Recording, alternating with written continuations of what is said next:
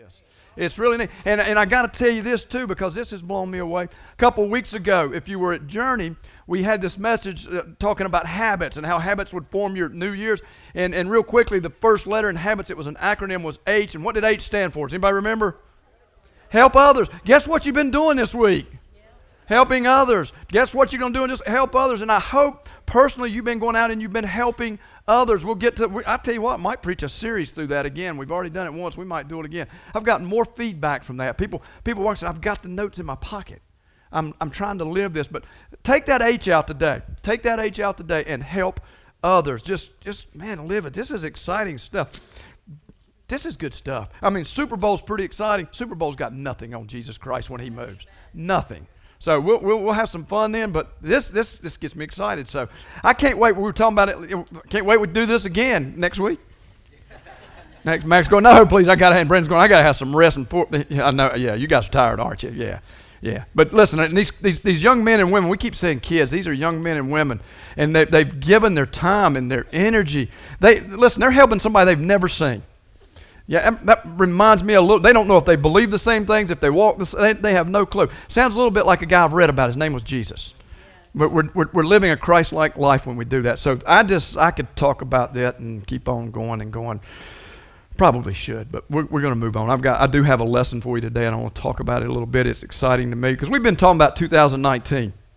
And last week, I kind of set the stage. I talked about stories, one thing, and I gave you some stories, and none of you knew the stories. I mean, you just didn't. They were obscure, but they were huge stories. They changed history. You also couldn't tell me who won the national championship 5 years ago, but that's okay. But the huge story, stories don't last. Stories come and go. And when we've tried to regulate Christ to a story, Christ is not a story. Christ is a movement with a story. Huge difference. And we're living, and I'm seeing this movement. I saw it this week. I've seen it for a long time. I see it when the church acts and behaves like it's supposed to. It's about a movement, and that's what we've been talking about. And this is it's so powerful that I want to keep talking about it a little bit, because this 2019, I am looking forward to it being the best year ever for me and my wife Tammy, for Journey Church, for you as individuals. I'm looking forward for 2019 being the best year ever. Now somebody's going to say, but it's going to come with setbacks and obstacles in the way, and absolutely. And we're going to overcome them, and it's going to be the best year because I have Christ to overcome those obstacles and those setbacks. So I'm excited as we go forward into 2019, what it holds and where we're going with it, because it's going to be fun. It's going to be great. I'm already seeing it. I mean, if you had asked me a few years ago if we would be hosting another church to come in and work with us and our kids, I'd have said, I don't see that happening. Well, it's because we just continue to believe that we can do greater things through Christ. And so 2019 is really, I'm pumped about it. It's going to be amazing. And here's the other thing. Because of Christ, I believe we can overcome those obstacles.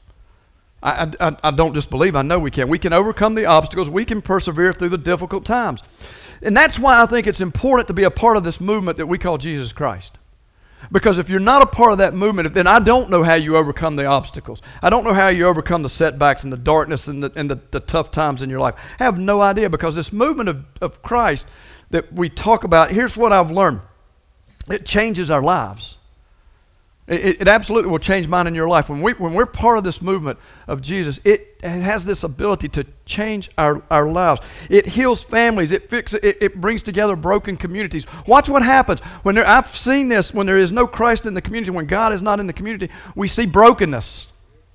We see brokenness, but when we start to live and we start to act and follow Christ, we see this amazing community come together. This movement of Christ, this is what I love. It replaces the darkness. I mean, I hear people talking about the darkness at the end of the tunnel. I say, you just don't have Christ, because Christ overcame that darkness. Listen, there's going to be obstacles, there's going to be problems, there's going to be setbacks, but he overcame for you and I. It obliterates the darkness. I've learned this. Where Christ is, there is no darkness. There is no darkness. If Christ is there, there cannot be darkness. It will not work. It can't happen. So as we go into 2019, you've got hope when it comes to these things that are broken, that need to be fixed, and we all struggle with that. We all have things that are broken in our lives. We have things that we want to improve, we want to do better, and we have this great hope, and the hope is in the movement of Jesus Christ. But think about it. Think about it from your personal perspective about things that and from a worldly way. Listen, I didn't bring my phone up here. We break our phones, we want a new phone, don't we? We want a new phone. Things are broken in our lives. There's no shame in that. If you've got a life that's perfect, please come see me because I need to talk to you. I want to learn how you.